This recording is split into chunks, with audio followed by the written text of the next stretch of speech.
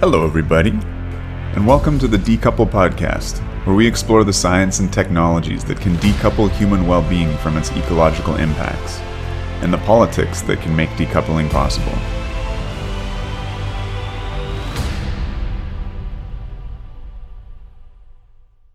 Welcome back to Decouple. Today I'm joined by François Perchet. François is a retired nuclear professional from the French electric utility EDF. He graduated from the École Supérieure d'Électricité in 1976, and upon joining EDF, he took an active part in commissioning new nuclear power plants, followed by positions in operations, maintenance, and safety management. His international duties included being a senior advisor for for Daya Bay in China, in the engineering division there. François, thank you very much for actually coming back on the podcast, and I'll explain that in just a second, but welcome again to Decouple. Thanks a lot for inviting me. I'm very happy to be able to contribute something, even if it's only a little to the program. Thanks, Chris. Well, you're modest as always. To my listeners, we actually recorded an amazing show on the Mesmer Plan with François about a month ago. I should say not recorded. I interviewed François. I forgot to hit the record button. I was brokenhearted, and luckily François is such a generous spirit that he's decided to come back on and give it another go. So that's kind of the context for everybody. François, today we're going to be talking about the Mesmer Plan and particularly the preconditions. And, I think most of my listeners are very aware, but the Mesmer Plan was this incredible build-out of nuclear energy in France, which essentially decarbonized the French grid and, in addition, a lot of heating and the rail networks. So it's a real potential vision for deep decarbonization, even though that was not the stated goal of the plan itself.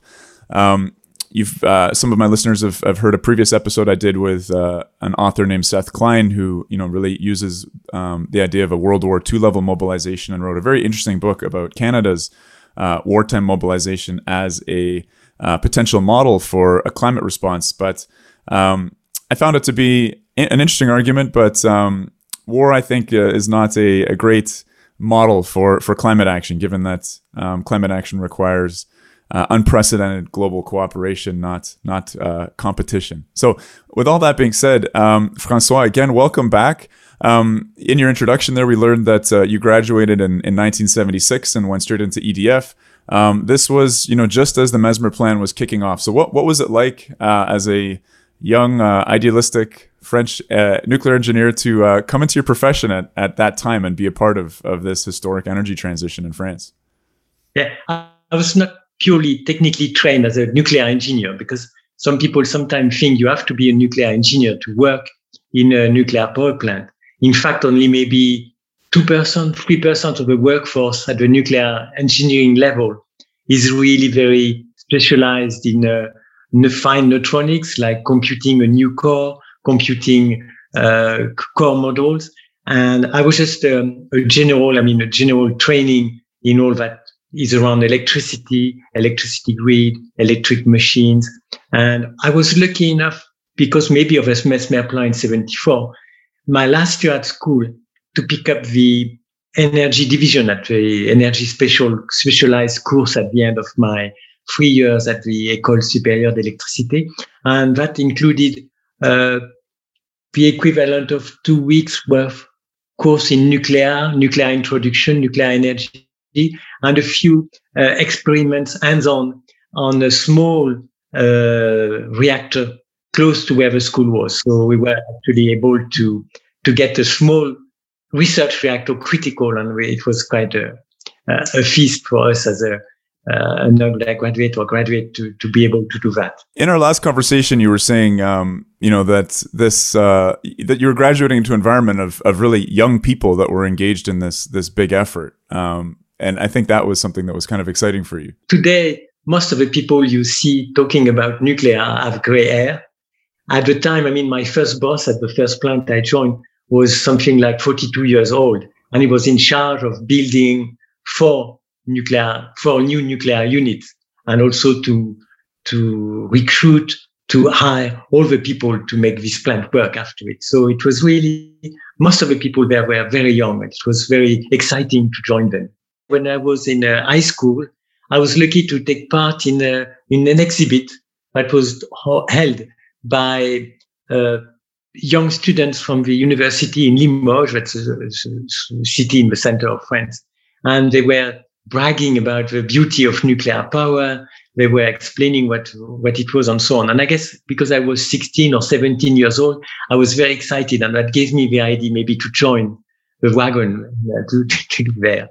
And I also want to say to people listening to me that what I'm going to tell you, what I'm going to say is in every way endorsed by my former company EDF or the French government or any company I've been working with. Just to make this clear, don't say it's a nuclear engineer from EDF speaking. No, it's a retired guy who has his own vision, and it's, as you say, in my humble opinion, right? Thanks a lot for acknowledging this.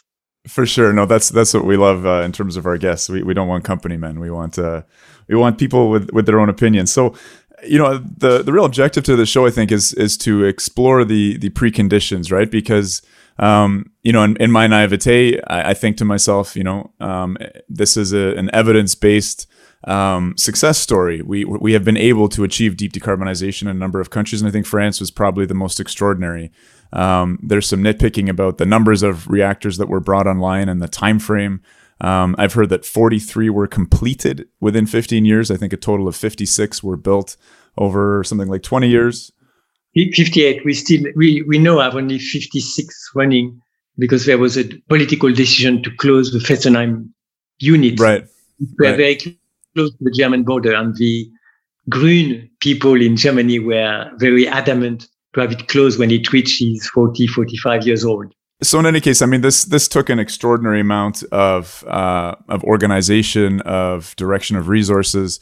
I've learned that these preconditions were very special in France, and that it's perhaps not very realistic to imagine that this can occur just any old place at any old time. That we need to actually work towards building the preconditions first in order to enable something as ambitious in terms of the Mesmer Plan as a model of climate response. And maybe countries like China or South Korea are a little closer to having those preconditions. But let's step back even a little bit further.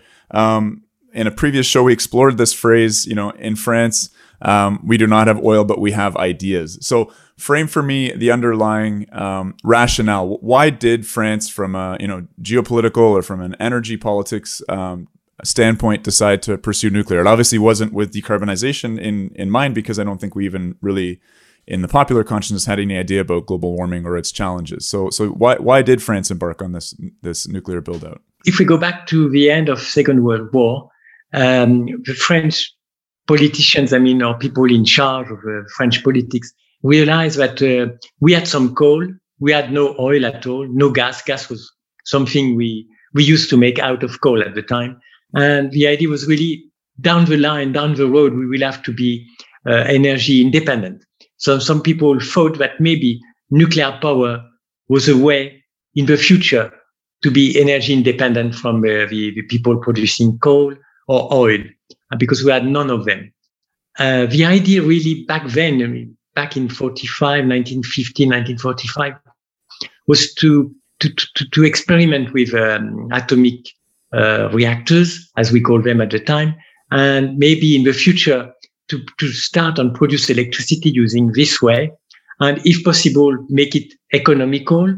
And the goal was further down the road to be able to use fast neutron breeders, in order really with a small amount of uranium ore at the beginning to be able to be self-sufficient for hundreds of years without even having to mine new ore. So that was really the red line that people were following in their idea. So it all started with a small country with no resources in terms of oil or coal, and also with General de Gaulle at the head, which was a very proud man. And because the Suez Canal event in the 56, 57 with Britain, with the English, had proven that we were very dependent from the oil-producing country, and also that we wanted also to join the, I would say, happy few, but the states with nuclear with the atomic bomb, in fact, also. So it was a dual dual program, making sure we could get the bomb down the road, and also making sure at the same time that acquiring nuclear technology, we would be able to produce electricity at a very fair price and also totally independent from the oil and coal producers. I think it's very interesting understanding this and reaching back as far as the Second World War. There's many ways to look at the Second World War and why it had the outcomes that it did, ranging from I always like looking more at the issues of mass production and that this was really a war of the factories in a sense, who could produce more material. But underlying that is obviously energy as well. And, the Germans went after, I think, the Baku oil fields, and they were very stressed by a fossil fuel shortage. And it only makes sense that, other nations in Europe in the post-war environment were thinking about how important energy was in this new era. But also, France that had, suffered such a humiliating defeat and with a lot of investment in something like the Maginot Line, that they might be pursuing an atomic Maginot Line, shall we say, to sort of secure the future and never have to repeat that experience of World War II. So that's very interesting context. Yeah, and it's very interesting also to see that the two countries, France and England, were pursuing exactly the same path.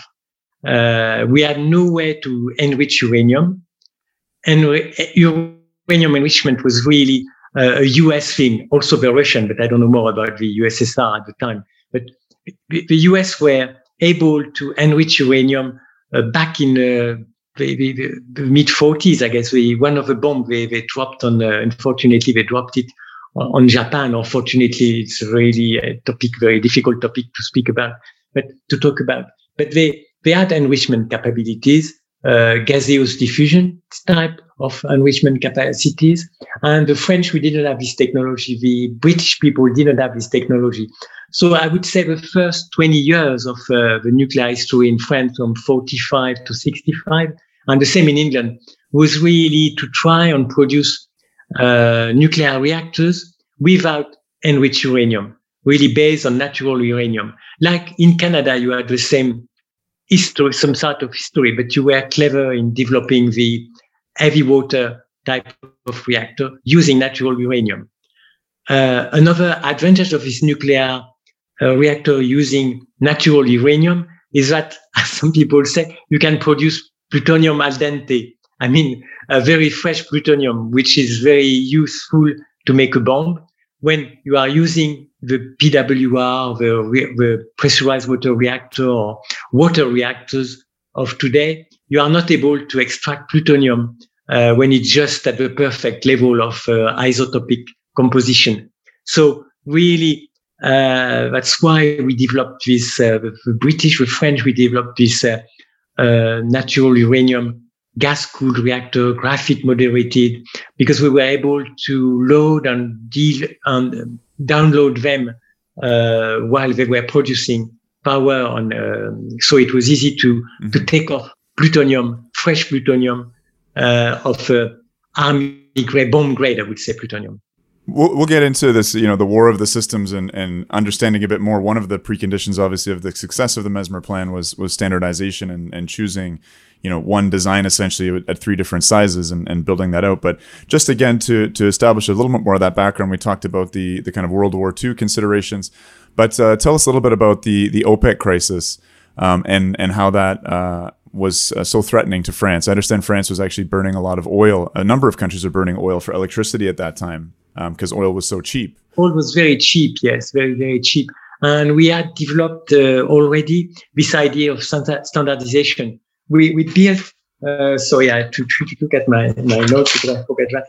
But we built some 38 in that time frame. I mean, from 55 to 69, EDF was already very acquainted with the idea of standardization. We built 38 units of 125 megawatt capacity oil burning plant.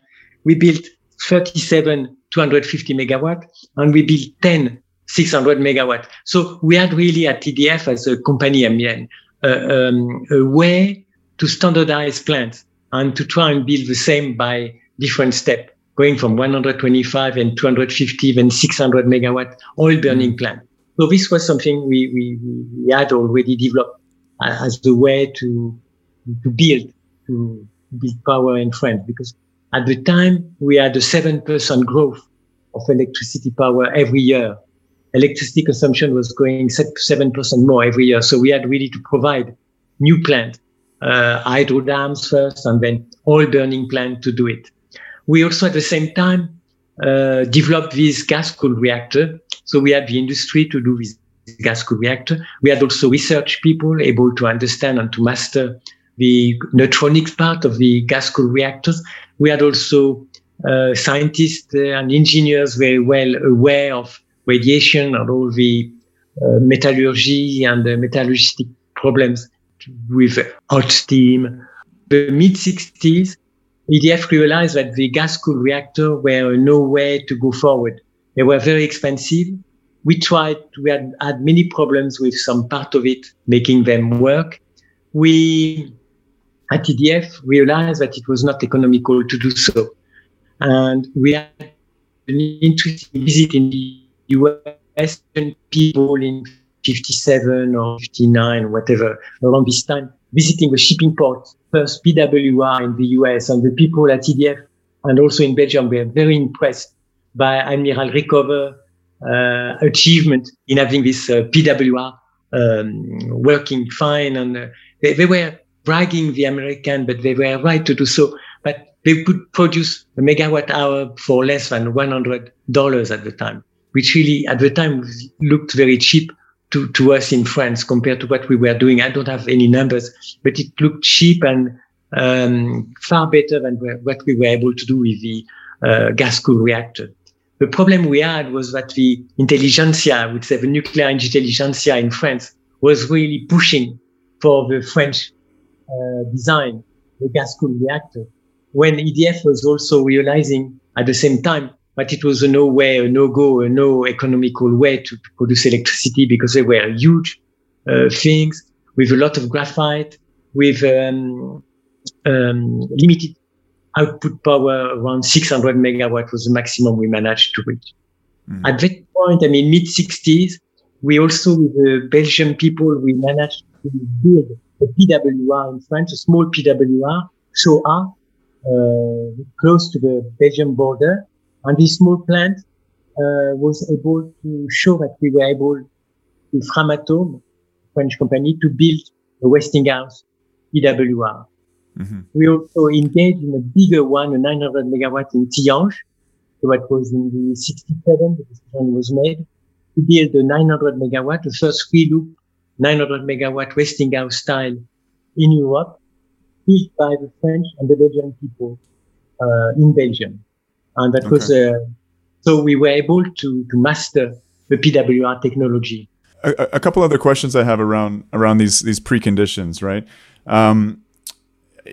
This was a time around the world, I think, in the developing world, where we were seeing grid capacity growing by 5, 6, 7, 8% per year.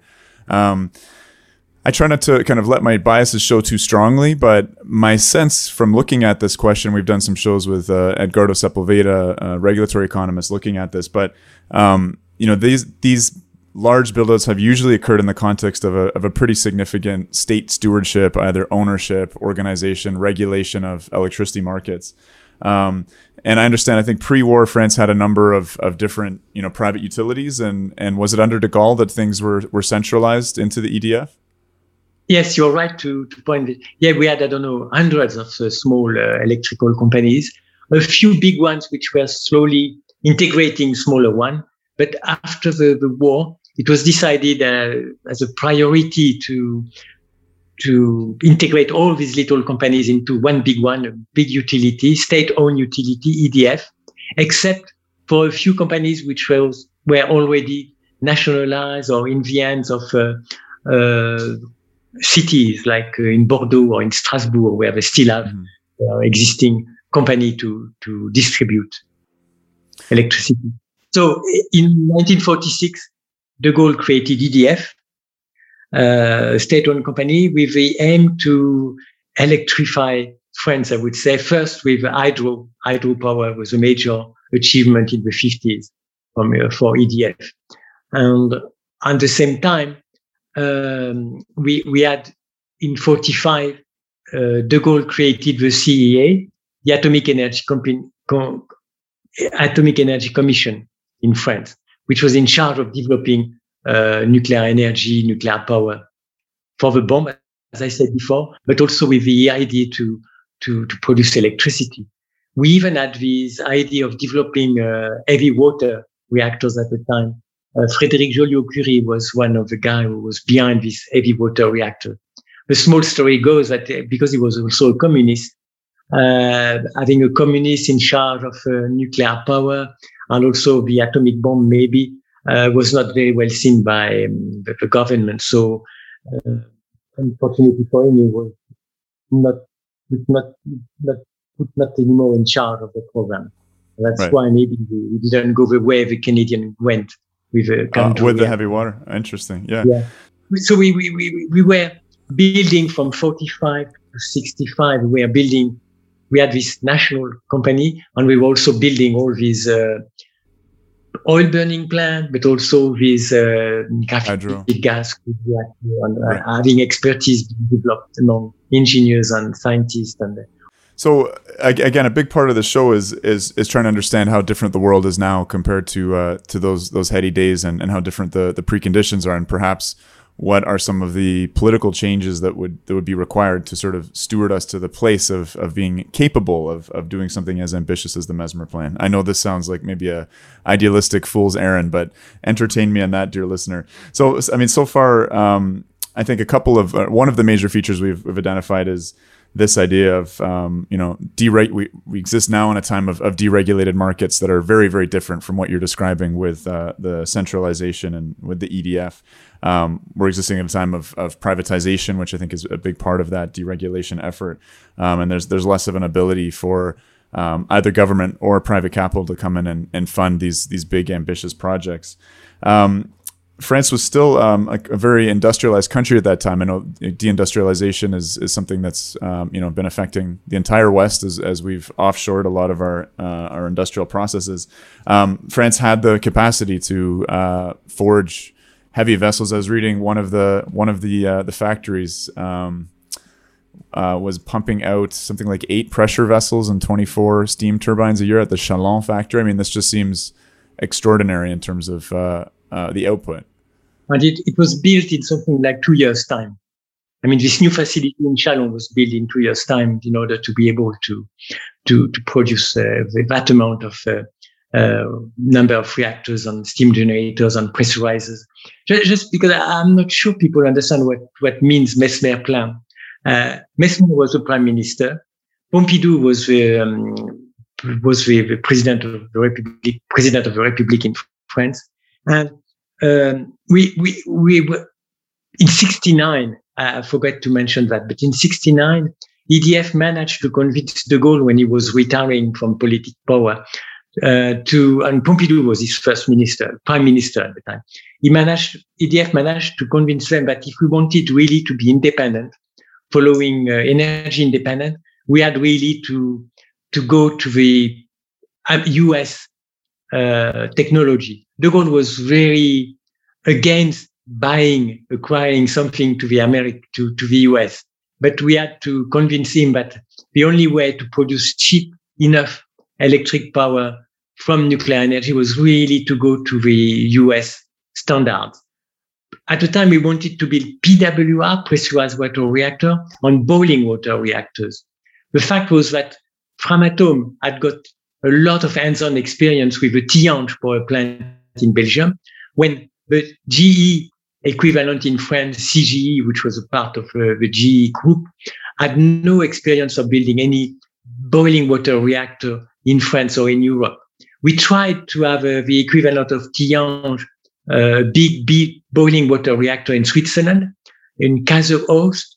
It was close to Basel in German, a big city in Switzerland, and the opposition to this bill was very, very strong. So it never happened. So the only design we had really ready to develop was a PWR, a pressurized water reactor from Westinghouse.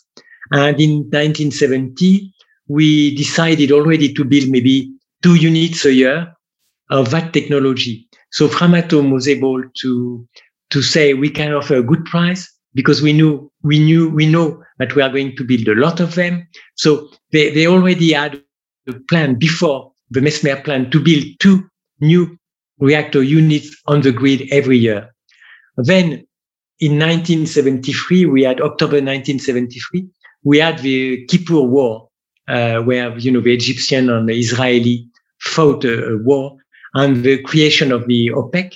And so the price of oil was really going very high, and some oil shortage happened in all the Western countries. To give you a number, the price of oil was multiplied by 4. At the pump, at the gas station, petrol was to be sold 4 times more than it was before, and it was a huge amount of money that we had to spend. So there was this kind of get together between industry, EDF, and also Framatome, and they asked EDF, how many plants are you able to put online? And Framatome and EDF said, we are able to put up to 6 or 8 new units a year online. And then during this major meeting, it took place, in fact, March 6, 1974. It was called the Mesmer plant. Pompidou and Mesmer decided in a small group meeting that we will build 6 units a year, up to 8 units a year for the years to come. That's when the big orders for 8 on the 30, 900 megawatt, then the 20, 1300 megawatt plant was decided. So the Mesmer Pompidou plant was something decided, in March 74, but it has been built slowly in the years before, as you were saying. Especially already we were building or ordering 1 or 2 units a year. And it was a decision just to go from 1 or 2 units a year to 6 to 8, and also to build, as you said, the Chalon factory, and to build all of this. And but everything was ready to take for the decision to be taken, in fact. That was a great summary, and maybe we should have started off with that summary, but I think that's going to be much appreciated by the listeners. I'm kind of fascinated by the political decision-making here. It seems to me that France at this time, maybe it still is, there's a certain amount of a kind of technocratic nature of the state, that these kind of high-level energy strategic decisions are not something that's necessarily decided on in elections every 4 years, but something that's, there is perhaps a kind of technocratic deep state, not to get conspiratorial, but just that's how the French state worked at that time. In terms of that decision making, can you sort of demystify that for us a little bit? Is it as simple as that? It was just, you get the engineers in the room and they make the decisions. Was there a lot of political consultation? How did the French public feel about it? How did the unions, for instance, feel about these efforts? Were there controversies at the time, or did this just kind of move along without much debate? At EDF, the strongest union was, and it still is, what we call the CGT, Confédération Générale du Travail. And they were very supported very close to the Communist Party and so the Soviet people. And for them, nuclear energy was a way to hire a lot of people, because nuclear energy is more like brain power, and also a lot of workers at a plant. I mean, the 900 megawatt plant is something like 600 workforce. So these unions saw the Mesmer plant as an opportunity to have more sympathetic people to them, more workers, more engineers, and less maybe big money coming. I don't know how to say it, but they were supportive of it. Some unions were not as supportive. The general public in general was very supportive, because we had decided that to become a superpower, or to stay a kind of superpower, or at least to be a big power, we needed to be an industrialized country, a technically advanced country. At the time, I mean, we are speaking 50 years ago, being a technical country with a lot of technical achievement was seen as a way to really exist in the world and to be a major country. Also, to be able to export nuclear technology to other countries was something that was very important to the government also. Back to the gas cooled reactor, we only managed to export one to Spain. The British people, they exported one to Japan. So basically, it was not something that we would have been able to export a lot, because it was not really worth it in terms of economy. So the general public also was very supportive of all the technical achievement. I mean, we had the Concorde, the supersonic plane built with the English people. We had the fast, rapid train. Remember the 64 Olympic Games in Tokyo? They had the first bullet train, commercial bullet train, and so on. So we were taking after them on also trying to have our high-speed train, the TGV, all over France. Concorde, the TGV. People were going on the moon, the American people, 69, 70. So people didn't question much, but the science and technology would produce the way forward for humanity, when today people say, oh no, it's a bad thing, scientists and technology, we need to go back to our green way of living, no technology, no pesticide, no GMO food. No. At the time, it was sort of the opposite. People believed in science and in technique to save the world, I would say. So it's a different standpoint 50 years ago. It's not to say that there was no opposition among the people. Since the last time we talked, I look back at some very bad, sad events that happened. I mean, we were speaking of Fessenheim, the first 900 megawatts, standardized 900 megawatts in France. We had some people launching rockets to the plant and destroying some equipment. Marcel Boiteux, the head of EDF at the time, had his flat bombed. He almost was killed, and his family, because there were some terrorists, in fact, were bombing his flat, because nuclear power was seen as a how could I say, kind of not flagship, but something to fight for, and very symbolically speaking, it was something to fight.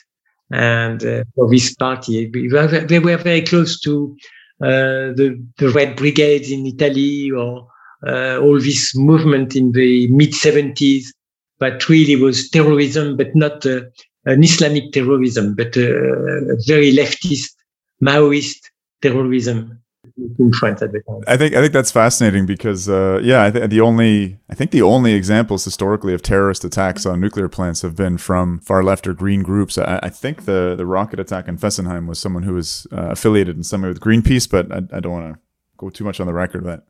No, it was not Greenpeace at the time. It was really people who were against the capitalism. I know that in a way, Greenpeace is against capitalism in a way, mondialization and so on.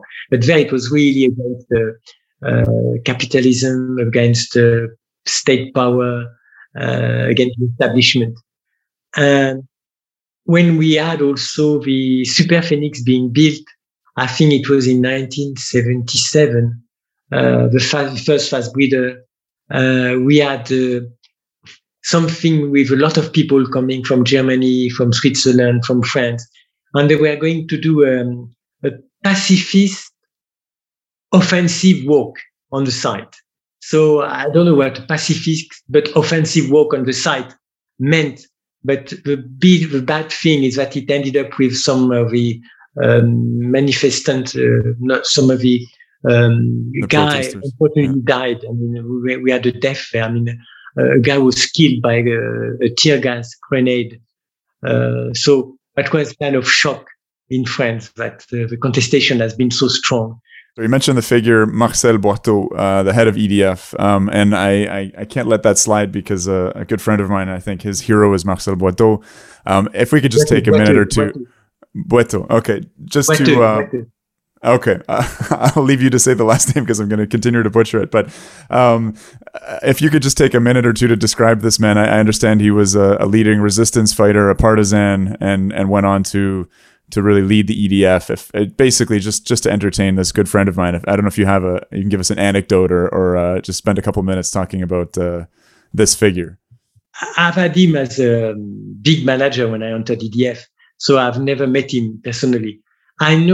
From what I know he was a brilliant economist, a technician, but also a brilliant economist. And I'm not an economist myself, so I cannot explain what he did in terms of economy, in planning economy. Planning the economy for a big utility like EDF. How do you spend your money when you put $1 somewhere? Where is it better to put it in the grid, in renovating the grid there, in building new plant, and what will be the price of electricity that we will deliver, and how to calculate all this. He was also brilliant in terms of finding money, because we didn't say that before. I didn't explain that. But EDF didn't build the nuclear power plant borrowing money from the state or from the French pocket. I mean, we issued commercial paper on the US market, and that was something new. I mean, we were the first French company to buy commercial papers on the US market in order to finance our nuclear power plant. It's not a real loan per se. It's another way to raise money and to be able we had the backup from the French government, but we didn't borrow money directly as the money we would do we do now with banks and federal institution and so on.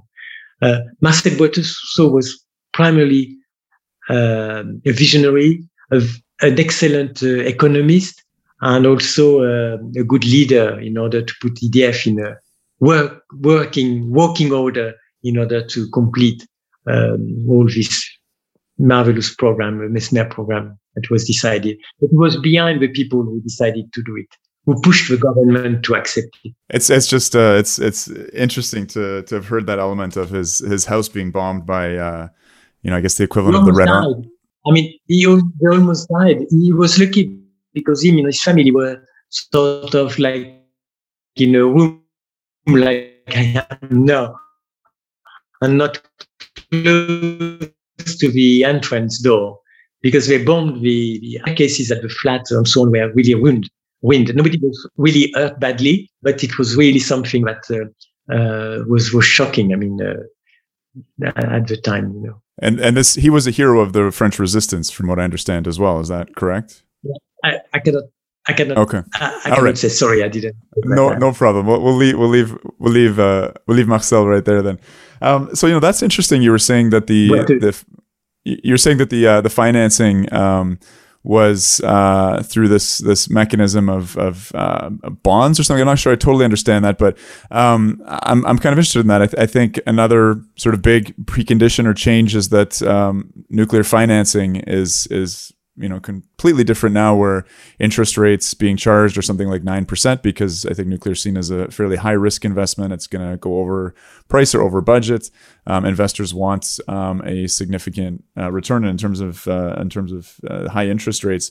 Do you know anything about what the interest rates were like, or the financing mechanisms were like? Did this build out bankrupt France? Was it affordable? I'm not sure. I remember because it was a very different time. I mean, we had an inflation set in English of 8 to 9%, 11%. So interest rate was accordingly was very high. And also because we bought this commercial paper in the US, we had a problem with the exchange rate between French and dollars. Don't forget that in 1981, President Mitterrand was elected, and he was elected together with the communist ministers. And so the financial community was quite afraid of what was going to happen in France. I mean, the Soviet Union was very strong at the time, or seen as very strong. So we had communists entering the French government. And I remember some of my American friends at the time were telling me, please escape before it's too late. So the French francs was devaluated a lot. That means that the dollar was skyrocketing at $10 to a franc. That would be 1.5 euro for a dollar now. So, and then it went down and up. So for the finance people at EDF and economist people, it was kind of a tough game to manage and convert some commercial papers into loan, into euro dollars, or European dollars, or US dollars, and really to make sure. I'm not an economist. I'm not a financial guy at all. So I know I should thank some of the people working at the finance institution at EDF, but they managed to repay what we were due to pay. And I'm not sure. I don't think we have paid already all of it. We still have some loans going on for this 56 plants that are operating. So I'm just trying to imagine. I mean, nuclear plants, by definition, they're so power dense. They tend to sort of hide in the landscape while being large pieces of infrastructure. You don't need to build very many of them. I'm just wondering, like, what it looked like building so many reactors every year, how it transformed France, how it transformed, the surrounding communities. Was this something that was, very noticeable to French people at the time? I mean, I can imagine it was employing a lot of people. This building boom, it's unimaginable. I mean, 56 reactors in 20 years or something like that. How did that transform the French experience or French society? I think it's only had an impact locally. Yeah. I mean, I would say, maybe I'm wrong, but I would say 20 kilometers radius around the plant. You feel like there is a plant because you have people working at the plant. You have people working in companies that work for the plant. But it's not seen much impact. You don't see much impact further than 20, 25 kilometers around the plant. You don't see the fumes anymore. I mean, the cooling towers. And it benefits mainly to the people in the surrounding communities. Okay, when you go into a nuclear power plant or close to a nuclear power plant, you can see that the church in the villages around have been refurbished. You can see new pavement on the road, new sidewalks. You can see water fountain in the village on the main square in the villages. But because they got some perks, some money from the plant, you can see swimming pool sometime, because you have this, for example, Gravelines is 6 units and you have 1,500 employees working at Gravelines, and almost another 600, 700 as contractors or subcontractors. So most of these people live around the plant. But apart from around the plant, people don't really see or feel like there is a plant that exists. I don't know if that answers your question, but it's not a big thing. I mean, and they are very happy to have a plant because it gives a lot of money to the local people. And so whenever or wherever we manage to build plants, people are quite happy with it and very unhappy about contestation, about contest, not contest, but about protest against this plant. That's why in a future plant, we plan to reuse existing sites. Like if we close some older units, we will try and reuse the existing site, because the workforce is there. People are quite supportive. The electric line, the high voltage 400 kilovolt electric line already exists. The transformer is there. All the infrastructure is there. And you have also often schools, technical schools, vocational schools, training people as technicians, as mechanics, as electrician, as automatician, INC people, and their father work at the plant and they want to work at the plant as well. So it's kind of family community around this plant. It's different in other parts of France where the protests were very strong against new plants in the 70s. Like in Brittany, for example, we were unable to build any plant in the far west, I would say, in France, in the western part of France, in Brittany. And there is some problem with the grid there. We have still some coal burning plant and diesels to power that part of France, because electricity does not travel that well.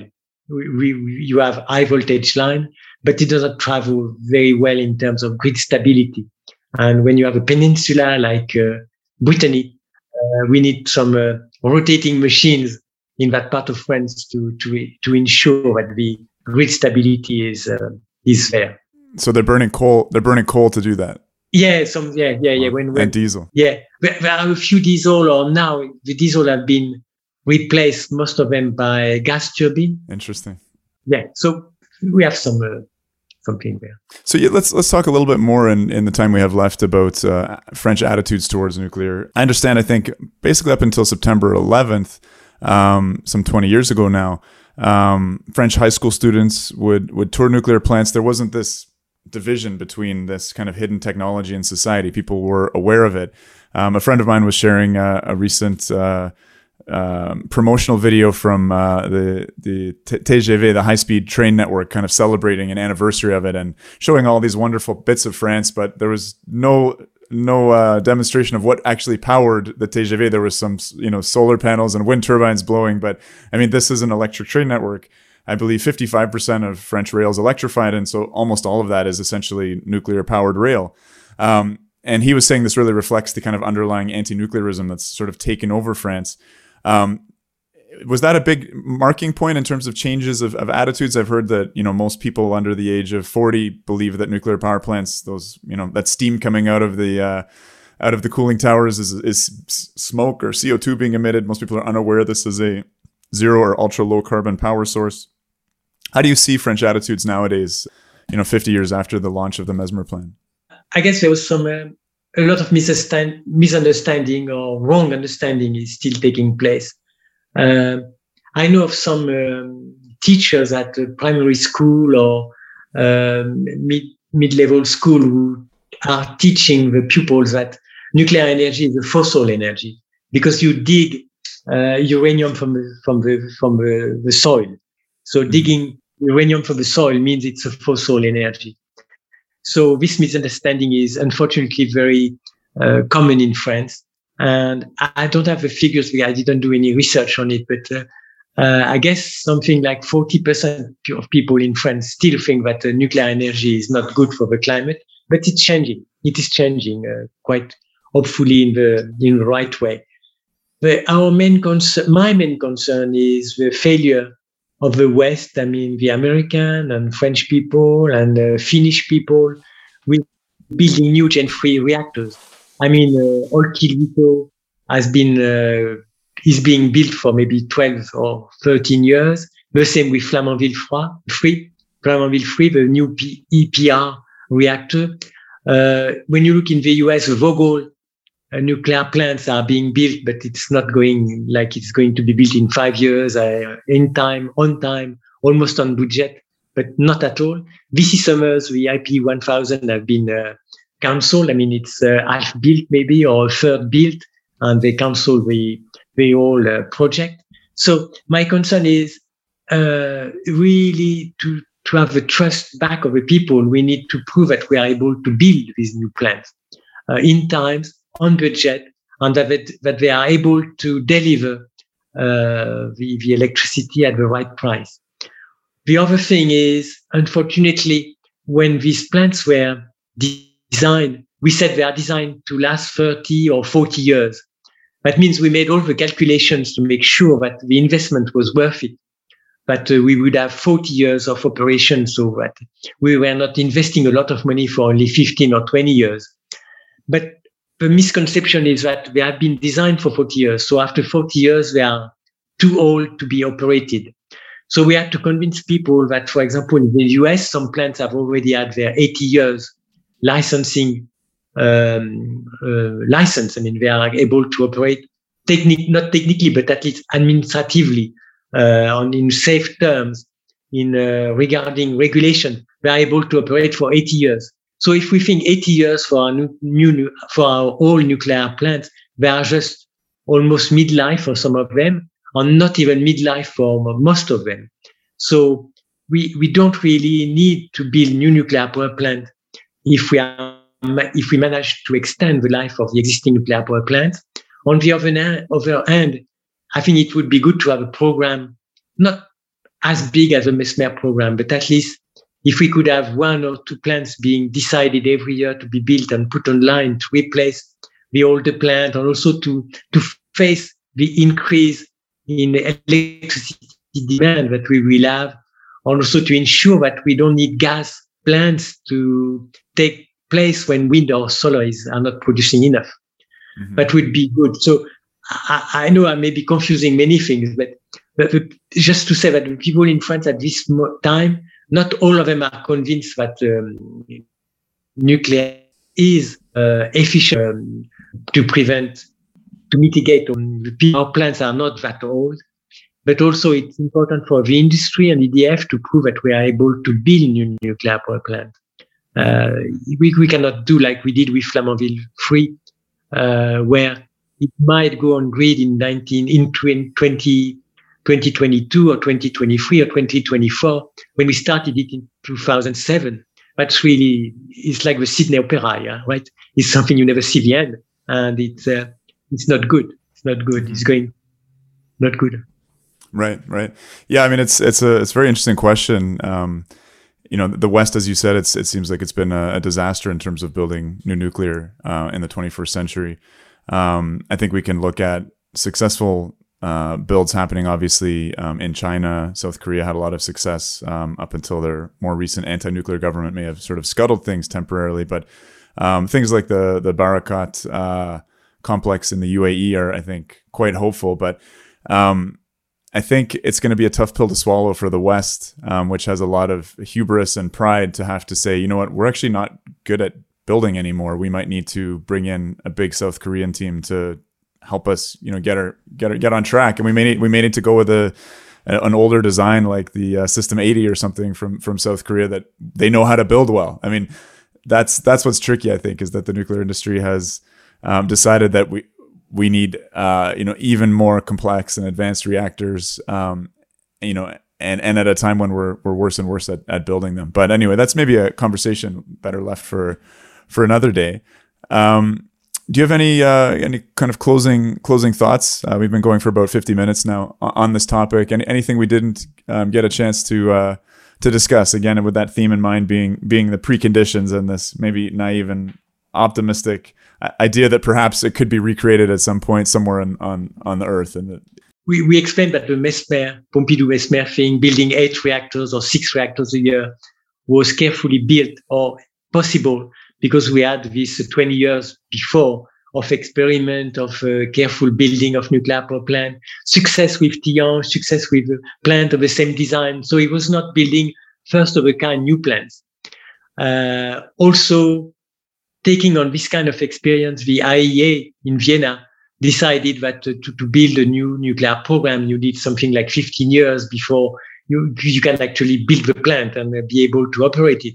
And then you have this Emiratis people going on the market saying, we want nuclear power because we know that oil will not suffice for too much time. We need to desalinate our water. And why not build a nuclear power plant? It makes good on the political way. And they went to the Korean, and with the help of some US NRC people, help of the Korean industry, Korean workers, Indian workers, I don't know exactly how they did it, but they managed to decide to build new nuclear power plant in 2009 from scratch, with no existing industry, no existing university, no existing precondition nuclear people, nuclear regulation, nuclear law in their country. And in 2021, they have 2 plants already operating. So maybe it's another time now, that it was in France in 1974. I mean, what we did in France when we decided in 74 to build all these plants, the situation now is maybe different, and we shouldn't think and look at what the Emiratis did.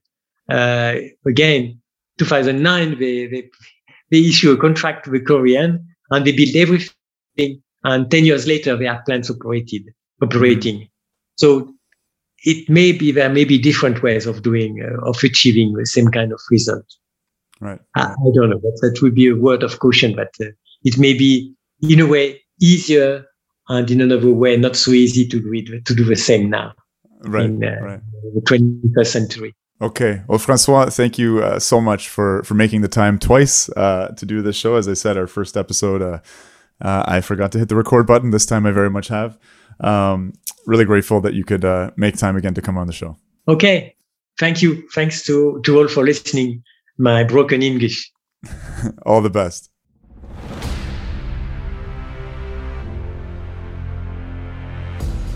If you enjoyed the podcast, please make sure to subscribe, like, and review us on your podcast platform of choice.